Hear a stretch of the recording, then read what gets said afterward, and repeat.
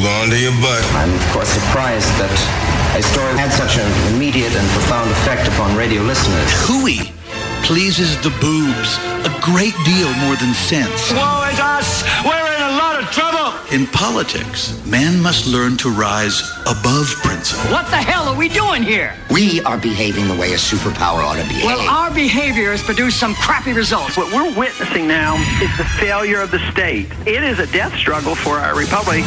Giving voice to liberty in our time. Joey Clark.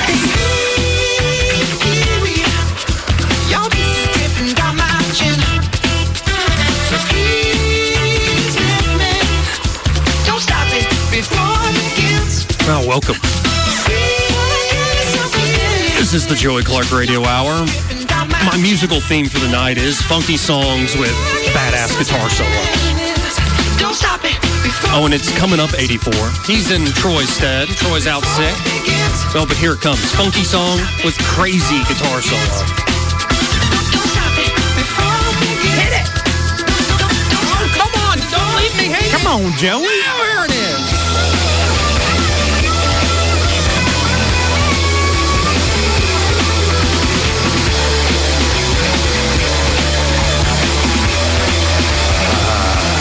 That is a dirty, dirty song, Maroon 5. You dirty-minded fool, Adam Levine. Playing that guitar like a fool. Singing about kiwis. But not at the actual fruit. Oh, what a weekend. I feel like somebody beat me up. Moving? Can you move today? Oh, yeah, I'm fine. I actually, like, cardio-wise, not an issue. I'm just not used to lifting, like, a 200-pound desk. Even with somebody's help. I hate moving, and actually the last experience I had would, if I said Barron's name, you would know who I was talking about. Yeah. But I'm not going to out the guy. Right. And I was helping him move his.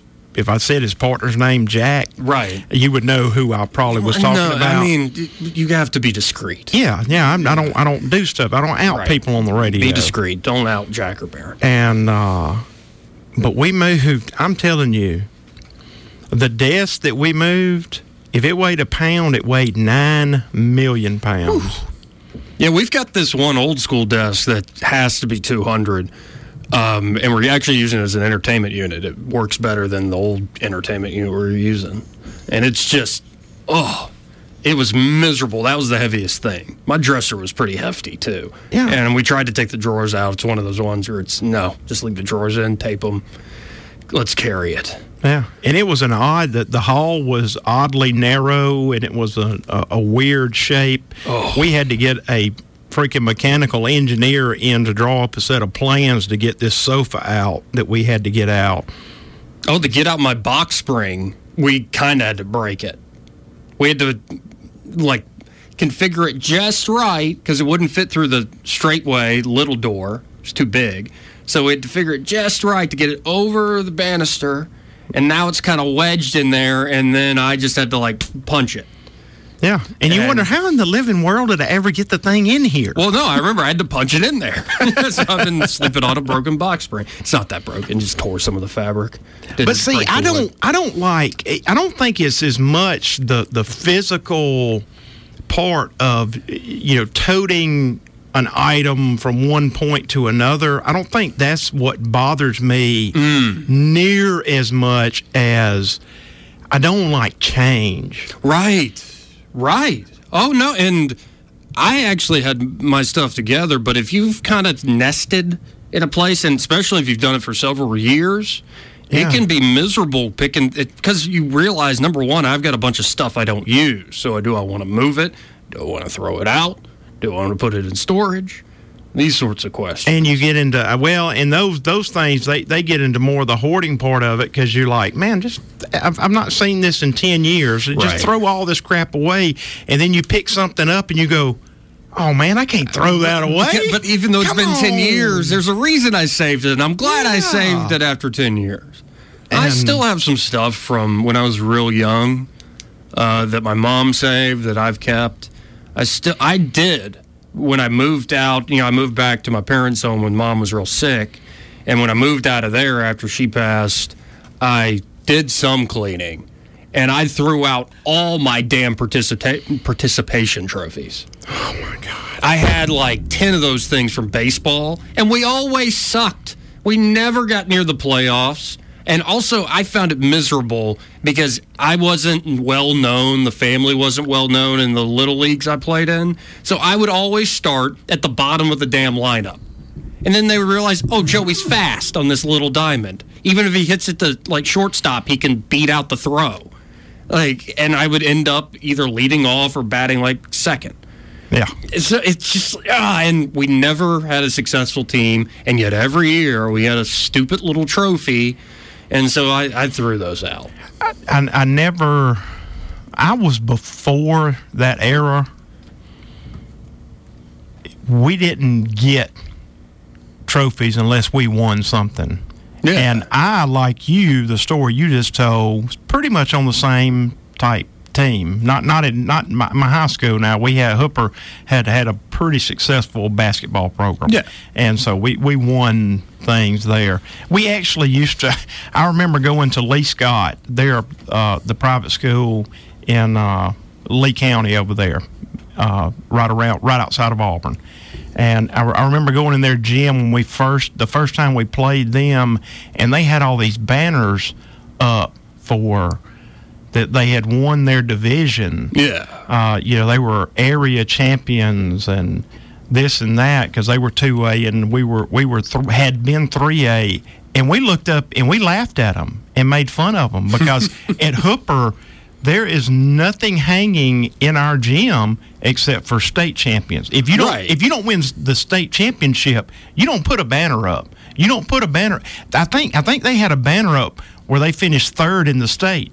It's like, really? Yeah, but sometimes you do have to put lipstick on a pig. I think that's different than No. It's still a pig. It's still a pig. It's still a pig. But isn't that different than a participation trophy? Because it's more like PR for the school as opposed to like, let's make the young kids feel good for their effort. It's more like, ooh, we might not be state champions, but we have a good program here. No. I think it's different. I don't think it's the administration going, ooh, we feel offended that we're not being credited for our effort. It's more like, well, let's put a banner up because it looks good and it'll bring people in. I think it's more like that. Maybe a little bit, but why? And here we go. All right, see, I think, and I know you're not the quote unquote millennial. Yeah, I am. You just made the most millennial statement of all time, though. Really? Yes. What is it? You what did. I just say? I forget half the time. At least you accomplished something, so let's tout what you did accomplish. I don't think that's a millennial thing. I think that's a human thing. I called spin. I think that has changed, though. That has changed, Joey. In my lifetime, you know, Trump, this is the one thing I love so much about Trump, is all these politicians and people that run for office and all these things, they always want to talk about, I'm one of the common people. I'm one of the common people. Right. And they're all multimillionaires. Right. You know, I mean, you can go from, just name anybody in Congress. Oh, yeah. They're a multimillionaire. But they're one of us. You know, I live with you, and I was born on a farm, and not to pick on anybody in particular, I was the 13th of 14 children. My father was a sharecropper. You know, I grew up in the slums of Chicago. I mean, you name it. Right. They want to connect it. They want to portray that, but that's not what they are. Not at the moment. And the thing about Donald Trump is they said they were using it as an attack on him, and they said, well, Mr. Trump, you're worth $10 billion. How can you even communicate with the common man? And he said, no, I'm not worth $10 billion. I'm worth $16 billion. Right. Get it right. Right. I'm a very rich man. When they asked him, well, how much tax do you pay? And he says, I do my best not to pay any tax. He connected more with me in statements like that because you know what? Down deep, I'm not fascinated with money, but I want to be the most successful thing at what I do as I can be. Excellency, yeah. I don't want to just be excellent. I want to be better than everybody else. I think that's a little different for me. I don't necessarily want to be like better than every other radio talk show host, because I don't think that's. I think number one, that's very subjective. Like, who's the best comedian? Who's the best guitar player? Like, when you get into certain fields, it's like, yeah, there are certain markers where you're like, you're better than other people. But I don't, and we've had this conversation before, I think it might leave you in a bad place if you're always comparing yourself to others. Good for better or for worse. I think it's best to go, ooh, am I better than I was yesterday? Am I better? And you are constantly improving using yourself as the baseline. I think that's a healthier way of doing things. And now, some people might take what I just said and use it as an excuse for complacency and not pushing themselves. And healthy competition does play a role. But it's one thing to respect the competition and go, oh, I need to step up my game. Somebody shows you that there's a better way. You're like, oh, I could emulate that. I could copy that and maybe do it better than them. But you're still, at the end of the day, can say, it's about, am I going to get better? Not because I don't think you're going to be happy, even if you are labeled the best at something, by going, oh, I'm better than that guy. I'm better than, oh, those people are better than me. They have more stuff than me. I don't think that's the best way. I would rather focus on, am I getting better, and actually pushing myself to get better. I think you'll end up a happier person in that way. And I think you've got a very valid point. There are some fields that are different than other fields, especially entertainment, talk radio, something like that, because it does somewhat come down to the preference of the person who's taking in what you're putting out. Yeah. But when it's facts, figures, and numbers, when you're playing a sport, I don't give a flying flip how you learn math. Right. If my basketball team scores 100 points and your basketball team scores 99, even if they score 99, you know who wins? My team wins. I will agree with you. I was about to say that. Especially if it's a sports competition, and I'll give you the one exception, but in a second. But if it's a sporting competition, like you get to the Super Bowl, you lose. Like when the Tampa Bay Buccaneers won their first Super Bowl, we got John Gruden. We still had all the players Tony Dungy had brought on. And who was it? Monty Kiffin was a defensive coordinator, brilliant defensive coordinator, got a hybrid cover 2 to the NFL. Genius defense. And you have a strong front four. You have talented backers that can cover the field, like Derek Brooks. You had Warren Sapp up front. We had Booger McFarland, Anthony McFarland. Some SEC names there, at least in Booger McFarland's case. And they win. The Bucs win. You do not want to be the Oakland Raiders. If you are one of the Oakland Raiders when you lose to the Tampa Bay Buccaneers, you have to say, this sucks. This makes me angry. This makes me depressed and sad. If you're the Cleveland Cavaliers and you lost 4-0 in the finals this past year, LeBron James better be pissed. It's probably why he went to Los Angeles. He wants to win. And I think there are certain situations, if the name of the game is winning, you should want to win. It reminds me of a wrestling reference. Is that not the game of life, though? Is the game of life not about winning? The game of life, I think, is multiple games. There are all sorts of different games you're playing. And so the idea is to be really good at a bunch of different games, but also know that I'm not going to be an Olympic athlete. Like, neither of us are going to be Olympians. Well, you speak for yourself. But it's a wrestling reference. One of my favorite wrestlers now taught me yoga, DDP. He was my favorite as a kid. My favorite's changed. He was talking to his idol who got him into the business. DDP got into the business late in life. He was like 30-something years old. And he had already all sorts of physical problems before he started. And he just went for it. He was like a club promoter or something, very successful. And he thought, he's talking to Dusty Rhodes. The American Dream. Yeah, and Dusty was Diamond Dallas Page idol and mentor. They were friends. They talk on the phone. And he was kind of, because he started late, talking about his own expectations. That I would love to be a good mid-card guy or win the TV championship in WCW. And Dusty goes, "What did you just say? What did you just say? You should want to be the world champion. I never want to hear those words come out of your mouth again unless you want to be the champion." Something to that effect. And so, yeah, there are certain lines of work where you should want to be the best.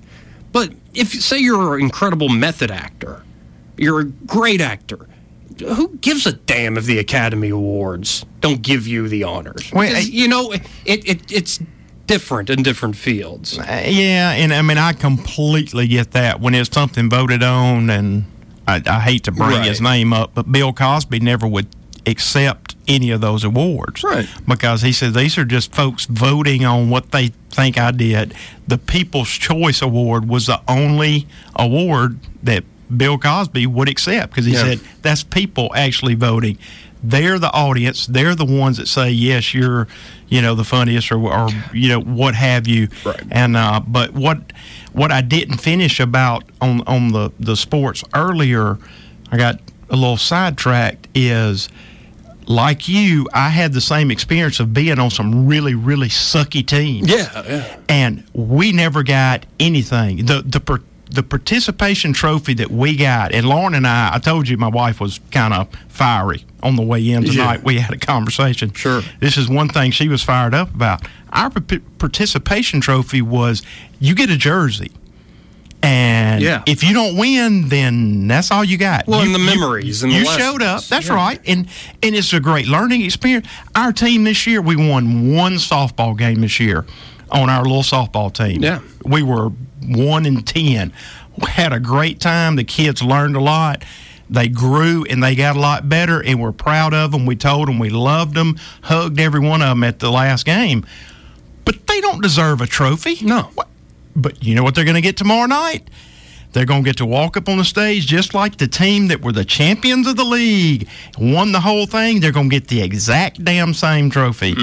And that's the problem I have is, no, you didn't earn it. But that does not mean you can't earn it next year.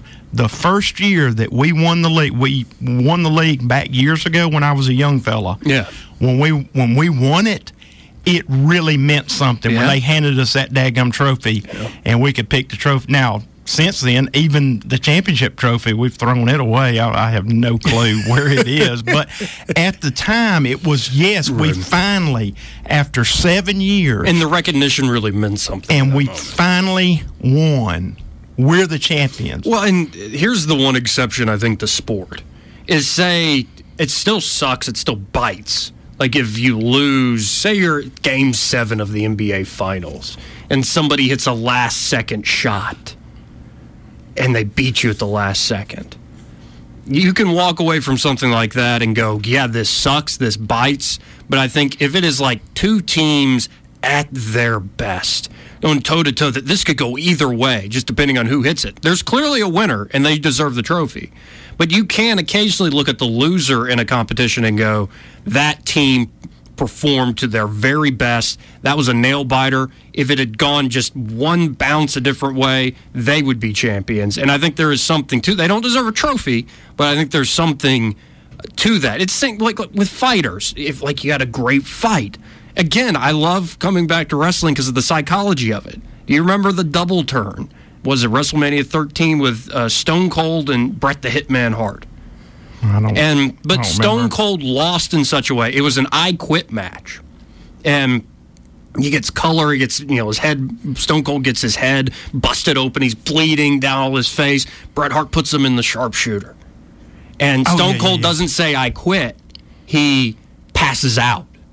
And that's when he became known as the toughest SOB in the business. And because Bret kept going and didn't know when to realize he had the guy down, people started seeing him as the bad guy. And because Stone Cold didn't quit, he just passed out.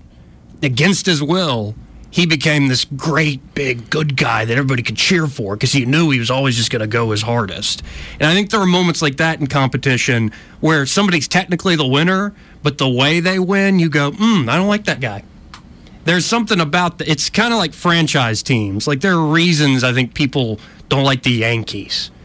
And it's more than just, oh, you're a Mets fan or you're a Braves fan from the 90s. Because they got more money than God. Exactly. They buy a team. So sometimes people win, you go, I don't like the way they won. That was kind of icky. Yeah. There's that. But I think that, though, Joey, I think that really does. That translates into business of any type. You can be the best at what you do. But if you're an ass, people still aren't going to like you. Then they may not appreciate you. But when it comes down to nut cutting time, if I want the best, I really don't like this lawyer. But he's a jerk. He's done some scummy things. But I want the best one defending me. So True. That's the one I want. Well, and the best surgeon, or if it comes down, and sometimes I think people abuse that. If you are the best and you know it, and you know people, very intoxicating when you are the best and you know that people you're the will best. accept you for that, so you can act any way you want. You shouldn't. I think use that. It's up to you. I would agree 100% with you on that because it is very intoxicating. Power, in any sense of the word, is very intoxicating. And when you abuse that and you know you're the best and you say, well, I can be a butthole because they need me more than I need them, it's right. It can cut both ways. Well, and also, this brings us back to what happened last week, last Wednesday. It was the great marriage debate. And it was an epic, not only debate, but great conversation. And I want to make clear, it's a wonderful conversation. We did declare a winner, and I thought it was Fiancé, especially with your help. The third man running in, a very important story. Well, sometimes you just have to you have to bust into the ring, and grab the guy's foot and jank him down. I want to be clear, though. My rule with people, and it's not necessarily like the moral rule, my general rule, how I interact with people, it's like, do whatever you want, just don't hurt people. So, if Brandon or anybody else out there listening has been burned by marriage or had their heart broken, or they just look at the realities of how often people get divorced and they don't want to do it, okay, don't get married. That's my general approach. It's I'm not saying that Brandon's wrong and he should get married. I'm saying that, well, at the end of the day, I still think the juice is worth the squeeze. I think the risks are worth the amazing benefits that you laid out so beautifully with the example of your parents. That if you do go the distance, even through thick and thin, the good and the bad, I think it's worth it. But if somebody doesn't want to take those risks, that's their own life. They can live how they wish.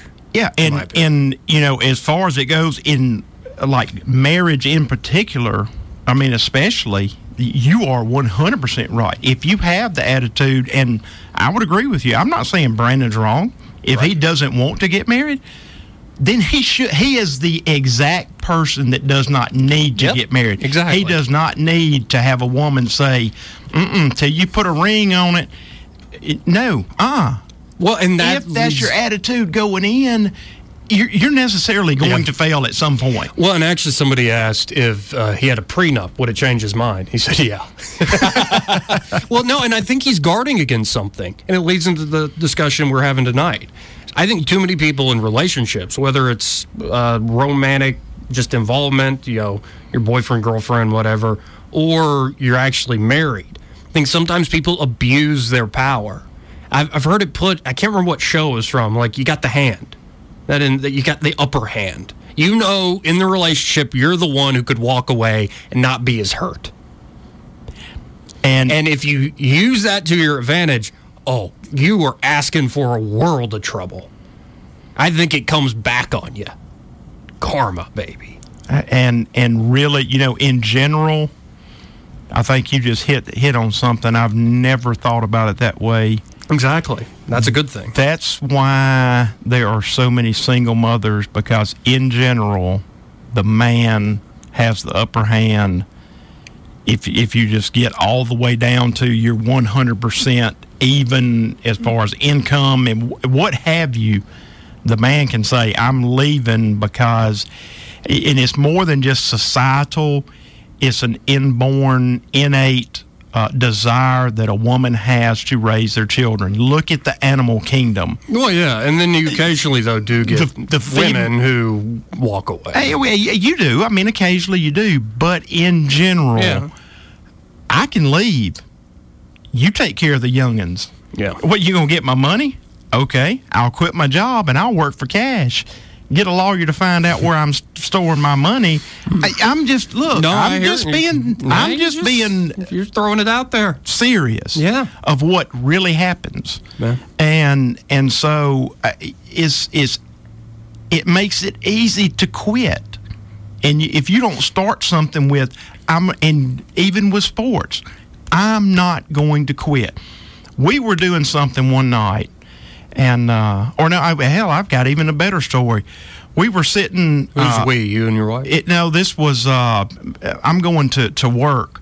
A helper of mine. He's very talented, very skilled, good guy. He was a helper at the time. He's since become a mechanic. He's running his own truck and doing his own service. We had pulled a toilet, and the toilet was stopped up. And what had happened? The little things that hold the toilet paper that's got the little spring thing, the old ones that push in and pop out. Oh, yeah. Well, somebody had pulled it out and thrown it in the toilet. Shot. And no, they had put it in the toilet and flushed it in the toilet. Oh, so the spring got all hung up in the trap that's built inside a toilet. Who would flush one of those things? This, in a commercial building, there's no telling what you're going to find. So we had to pull the toilet up. Because the liquid would flow by fine, toilet paper waste would get hung up and it would use always plunge it. So anyhow, we turned it out, and it wouldn't just reach up in there and pull the thing out. It would not come out, and he built a little tool and was up there, and he was trying to grab it, and he could pull it and get it almost close halfway, this and that, and it just wouldn't come all the way out, and finally he says, "I quit, I give up." And he said, "You try it." And I got down there and did the same thing. And it probably took me about an hour and a half to get it out. And I finally figured out a way, and I grabbed a hold to it. And I'm not even a dang plumber. And I got the thing pulled out. And he said, "How'd you do that?" And I looked at him, and I told him, I said, "Daniel," I said, "here's the one thing. If you're going to be a successful serviceman, you've got to be too stupid to quit." And I said, "I've never quit. And I'm not going to quit until I fix it or break it completely." Yeah. Because, he had every tool there. All I used was his tools. He had the tools. He just gave up. And you cannot quit. You've got to be too stupid to quit. I think we're touching on a lot of things, and when we come back from this break, I want to touch on how do you win. You brought up the game of life. How do you win that? Because I think it's more complicated than a sporting event. No, that's easy. Winning the game of life? Oh, you think it's easy, huh? Oh, that is very simple. Okay, sure. Fair enough, Mr. Smarty Pants. Jeez, Benetti, I thought you had a good question for me. That's a good question. Oh, I hope you have a good question for me. I thought you had a hard question. Then. How dare you, sir? How dare you? Again, the music theme is funky songs with great solos. This is Kiwi, Maroon 5. Be right back.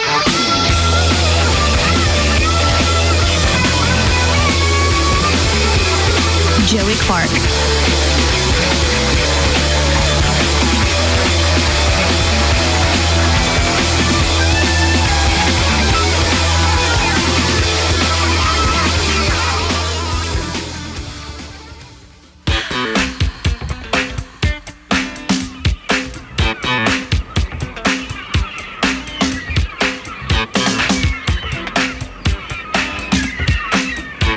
Joey Clark. Oh, welcome back. Yeah, and that's the name of the song, Lady Cab Driver, off 1984's 1999 by His Royal Badness, the Purple Yoda, Prince. And again, the theme is funky songs with crazy guitar solos. Now, this one's like 5.5, 6 minutes into the song, after some weird bridge where he's like got women squealing in the background, and it's like, oh my goodness, what are you doing to that Lady Cab Driver? And then it goes into this kind of crazy funk workout with weird sound effects. You can tell he's experimenting on this album. Young 20-something-year-old dude. Is this the Lisa E stage? Or Sheila E? Sheila E, I mean. This is as she's coming in. Okay. They knew each other since they were teenagers, but she shows up on the next album, does Erotic City. Strong. I was quite a young fan. It comes out of nowhere.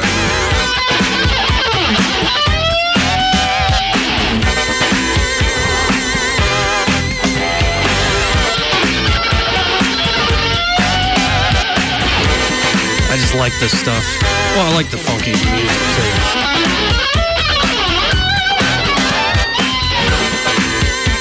So is this how I win the game of life?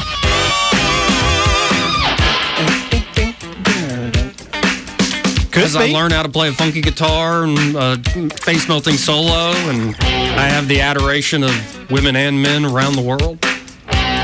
Very well could be. That could be one way to win. Could be. Could I win by being like the World Wrestling Entertainment's Universal Champion? I don't think I could take Brock Lesnar, though. Not even in a kayfabe fight. I mean, I could be I could win the NBA Finals. I could have the #1 talk show in the nation. I'll beat Rush Limbaugh. Am I gonna win the game of life that way? Possibly. Because I think when you ask how do you win the game of life, you're talking about several different games. Okay, you say it's simple. It's not. It's one single word is all that matters. Priorities. Oh. It depends on what your priorities is. But that's a good question. What do you want to be? And think about, and I know, and I hate to just beat wrestling to death. You remember? It's a good example. It's. I'm going to use it in a different way though. You remember the 30 for 30 that they did on the Nature Boy? Yeah. Woo. And he became he was the greatest. Yes. And I mean, you had the names. I mean, you had the Hulk Hogan saying, I was the king of WWF. I could do match A, brother. I could do match B. I could maybe do a match C, but Rick could do A, B, C, D, E, F, G. He could go on and on. And he could both wrestle and entertain. He didn't have to be wrestling in order to entertain. He was the whole package. Hogan was great. Yeah. Hogan had to be wrestling to entertain, though. Have you ever seen one of them daggone movies that he did? They are terrible. They are. Ric Flair could make movies. He could do anything. But he talks about the broken relationships with all his wives and his children. And the interviewer, to your point, the interviewer, for folks who haven't seen the 30 for 30, said, how long did you stay faithful to any of your wives? And he goes, maybe a day. And he's very honest. It's a tragic documentary, but it's also, to your point, he became the very best in his field. But to do that, and this is often the case with people who become the very best in their field, whether it's big business or sports entertainment or sports or whatever, is you usually end up sacrificing other parts of your life. And that's why I use the word. That's the key to winning life is having the right priorities. And you're absolutely right. I absolutely, in what I do, I can make a heck of a lot more money. I could be a lot bigger company-wise than I am right now. I mean, I could. I mean, if I started advertising hard and, I know the tools to do that. But my passion is not about being the greatest at my job. I still want to be the best. But that's not your #1 priority. I want to be the best at what I do, but I don't want to be the biggest and greatest company of what performs the same service that I do. I'm more concerned about my relationships. Mm-hmm. And I think in that sense, I'm winning. I create new ones. I maintain old ones. Yeah. I mend broken ones. Yeah. I've done pretty good at that. I'm not perfect by any stretch of the imagination, but I think I'm a pretty dang good son. I'm a pretty good dad, and I'm a pretty good husband. No, and this seems obvious. Like your answer is beautifully put in just a word: priorities. Prioritize. Because I think there are a lot of people, myself included up until recently, who would more spin. This is back to our point about spinning. And I don't think it's a millennial thing. The millennials have done it. I think spin is a human thing. Yeah, I would agree with that. Where people will, instead of prioritizing how can I make my life better to where I'm more fulfilled, They don't even ask themselves the question, what's my actual priority? They sort of let their passions and desires pull them around by the nose, lead them by the nose. Yeah. Like a dog who catches a scent. Like, instead you have to step back and go, too many people, and I will say younger than me, my age, and sometimes you see people older than me like this, who haven't sat back and went, what is my true priority? Is it to be rich? To be successful in business? To make a profit? Is it to be a good husband? Is it to be a good father? To be a good son? A good friend? Those are, I think, the most difficult, because you can't just set your priorities at like age 25 and, it stays the same. No, I mean, new things come along. And you have to always be sort of doing an inventory on how life's going. But I think those are the most interesting of, I want to be the best father I can be. So let's take that nature boy, Ric Flair example. I don't think he was, for a while, the best husband, obviously. And in many ways, he wasn't always the best father, but then later in life, he did become a really good father to several of his kids. And maybe each kid has a different point of view on that. He obviously, I think he is in the running as probably the best professional wrestler of all time. Maybe not the best in the ring, maybe not the best. And that's what makes him the best. But he's the best all-around player. Right. I think Shawn Michaels is the best in-ring performer ever. Sure. But Shawn Michaels couldn't hold a candle to a Flair promo and to Ric Flair's swagger. He got close. Shawn Michaels was incredible. It's between him and Flair for me. But here's the point, is that Ric Flair made that choice. And if he looks back, and he actually, in that documentary, through tears, admits there's stuff he did that he wished he had not done. Yeah. He kind of, in a way, he had that one goal. His priority was to be the best professional wrestler ever, and everything else went by the wayside. Yeah. Until later in life, when he kind of realized, I've got these kids. This is going away. Yeah. I can't jump off the top. They're physical limitations, and that's why it's so important. Relationships are the most important thing ever. 'Cause, they always talk about, doesn't matter how rich you are, you can't take it with you. Old cliche. Mm-hmm. No, you can't. But the only thing that you can leave behind is how you impacted, this planet, and it can be something grand. Like if you were a billionaire and you built all these museums. I mean, Winton Blunt.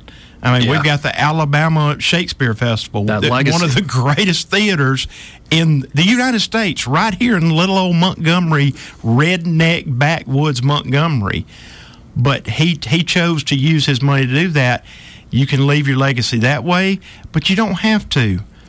What if you have 4 children and you raise them to be good, honest people and to care and love people, and when they grow up, all those have 4 children. You've just gone from 1 or 2 people down to 16 people. And if those 16 grow up and have 4, now you've got 64 people out there that are loving other human beings, treating them the way that they want to be treated, living by the golden rule, and you're changing the world. It takes a lot longer. It's not as flamboyant. It's not as easy to see, but it's when that child goes into a classroom and that teacher says something or notices that, baby, you don't look like you had anything to eat last night. Let me give you a little extra, money to get you something to eat or whatever it might be. Well, and you're hitting on something pretty deep in the sense that, all this talk of saving the world, making a difference. You can't do it. In one fell swoop. I think people want everything. They want the cake without baking it. It's like eating an elephant. You can't. It has to be one bite at a time. But what you're touching on is very important, is that if you do help, whether it's through family or friends, there's a ripple effect. That it's the whole point of It's a Wonderful Life. That without George Bailey, everything goes to crap. Yeah. Now, Pottersville looks like a lot of fun. Other than all the drunks who are mean. I mean, all the other stuff looks like a lot of fun. But it reminds me of one of my favorite thinkers in history, Epicurus.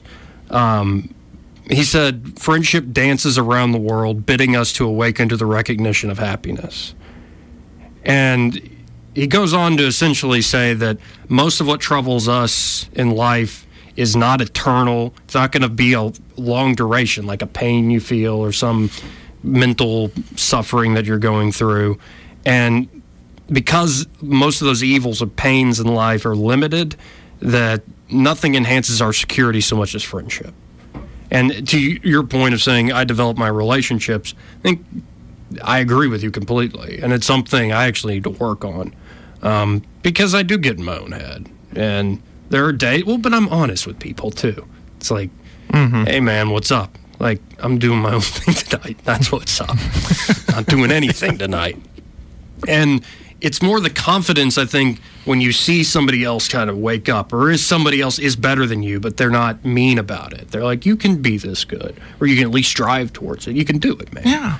It's that I've really learned it talking, that I don't want to come up here every night and do a monologue. I'd rather sit and have a conversation like we're having, because you get to bounce ideas off one another and really think these things through and sort of be surprised by where a conversation leads. And it's where I find myself these days the most happy. It's not sitting watching a movie. Sometimes sex, this is not as good as sex. I'll be blunt about that too. I don't fault you for that, Joey. Yeah, because that's another form of, give and take. That's just pleasure. Yeah. But, I would say that friendship is probably, if you want to win the game of life, it's one of the most important things. I'm not going to touch it. I was just fixing to say something. Well, no, and I don't know how much I agree with him, but the same Epicurus guy, he is pretty down on, he says people who are romantically involved, sex, generally, the love affair, is going to cause you, most of the time, a lot of pain and suffering. So you probably don't want to worry about it too much. Comes your way, great. But if you're beating yourself up because you're not in a relationship or you're not getting any, you're just hurting yourself. Let it go, man. Relax. Because even if you get the girl, if you're talking to a guy who's straight, man, I'm so cisgender, heteronormative, you know why I talk in those ways? Because that's who I am. Sorry, I'm not going to apologize for my identity. A millennial. Oh, my goodness. I think that it can cause a lot of suffering, that people get too caught up on that. And there's a great Rolling Stones song, Waiting on a Friend. Watching girls go passing by ain't the latest thing. I just need someone to talk to. I just need someone to help me forget. He talks about how I'm not waiting on a lady, I'm just waiting on a friend. And I think there's something very important to that idea of friendship is much deeper than any sort of fling, any sort of momentary pleasure. And the best and most successful marriages, to bring it back to that, are ones where the married couple, even if they're having difficult times and hate each other for a little while, there's a deeper friendship and bond that sort of transcends, the sex life isn't as good or the money life isn't as good, that you can count on a charitable friendship in the end, a confidence builder. Yeah. Yeah, and I would go even beyond even a friendship as a partnership. And yeah, but I don't know if your partnerships are probably friendship. Well, they are, but they're not always friendly. Well, fair enough. But like Penn and Teller, the great magicians, the duo, they don't hang out outside of work and when they're working on magic, but they're always doing magic. And it's a very business-like relationship, but they're friends in that setting. They enjoy it. Right, yeah. That's why I say it is, yes, definitely, it has to be friendly. I mean, it can't not be animosity all the time, but when you're just friends with someone, if every time, if I came up here, I'm generally here about, once a week with you, and if I just came up here and argued with you for an hour, you'd be like, dude, get lost. You don't do that because we're not partners. But when you're partners, you can go like 3 weeks of just arguing, but you're still also, a partner. If you're partners, that means you're doing a common journey. I think we do when we do a show. But here's my point of view: is when you argue with me, because you're not arguing all the time, it means that when this guy's arguing with me, he's probably got something he really cares about. So we have argued a little bit on there. Well, but when you do that, we disagree. Yeah, when we disagree on, say, much. the topic of religion, it's not, in arguments, it should be different presentation of views, and you come to some understanding. We're not having knockout dragouts where it's like point scoring. I see that all the time, especially in the political arena. It's not about understanding or presenting your ideas. It's about winning. Yeah. And that's where the winning goes wrong. Right. 100%. It's like, ding, ding, it ding, doesn't ding, matter how I win. I'm just going to win. I'm going to make that. I know that I can't beat this guy on the abstract argument side. So I'm going to appeal to people's emotion, and I'm going to make him look like an idiot by twisting his words or twisting her words, whatever. I mean, there's a lot of that goes on. I don't really like it. I mean, sometimes it's fun to jump into the arena. Like, I saw somebody... and occasionally it's fun just to piss somebody off. Well, I saw somebody on the Book of Faces say the rule of Facebook arguments, the person who wins is the person who wastes the other person's time the most. Yeah. The whole point of a Facebook argument is to waste the other person's time. I fortunately can say I've never gotten into one of those. Oh, I've gotten into a lot. I really don't. I thought I was winning and I was losing because I did care. I'm like, I've got to fight for these ideas. Yeah, right. Yeah, no. I end up just saying mean things or stringent things or hard-headed things. And a lot of times you look like an idiot. It's with people that you don't even know or have never met. And it's like, why do I want to care about what you're saying about me? Yeah. Well, but then life does get complicated if you're talking about the game of life. Sometimes it does come down to, this person's coming at me with a gun or a knife. It's like, well, to win life, I'm going to have to fight. I might have to beat them. Unfortunately, war is a reality through most of human history. Hope it doesn't come again in a massive way, but it usually does. Every time we start to think, perpetual peace, it usually comes back. So that's why, like this tweet that Trump sent out about Iran, I think war with Iran would be very, very stupid for all sorts of reasons. Not just the basic moral reasons of being against war, but be very costly. And also, it wouldn't be exactly a cakewalk. No. Just in terms of military. If you're just thinking not in terms of how many people would die unnecessarily, you're thinking in terms of can we achieve the military objective? Yeah, the United States military probably could, but at a very heavy cost. Yeah, no, we don't have stomach to actually wage and win war anymore. We don't have the stomach because the only way, if you were to go to war with a country like Iran, the only way you're going to beat those people is to completely annihilate everybody. I'm talking women, children. Which is sad because that's what's crazy, and I think it's what Pompeo in particular is trying to do, is that most of the Iranian population, especially the younger folks, they like the West. They like muscle cars. They like American and Western music. Yeah. It's the old-timers running the show, the theocrats running that country that are, they're holding those people hostage. And that's where the propaganda machines and the undercover things go on, and you're funding this rebel group to rise up and do something, and then what are we doing? We're interfering in other people's politics. And see, in how the much game does of a life, libertarian love that?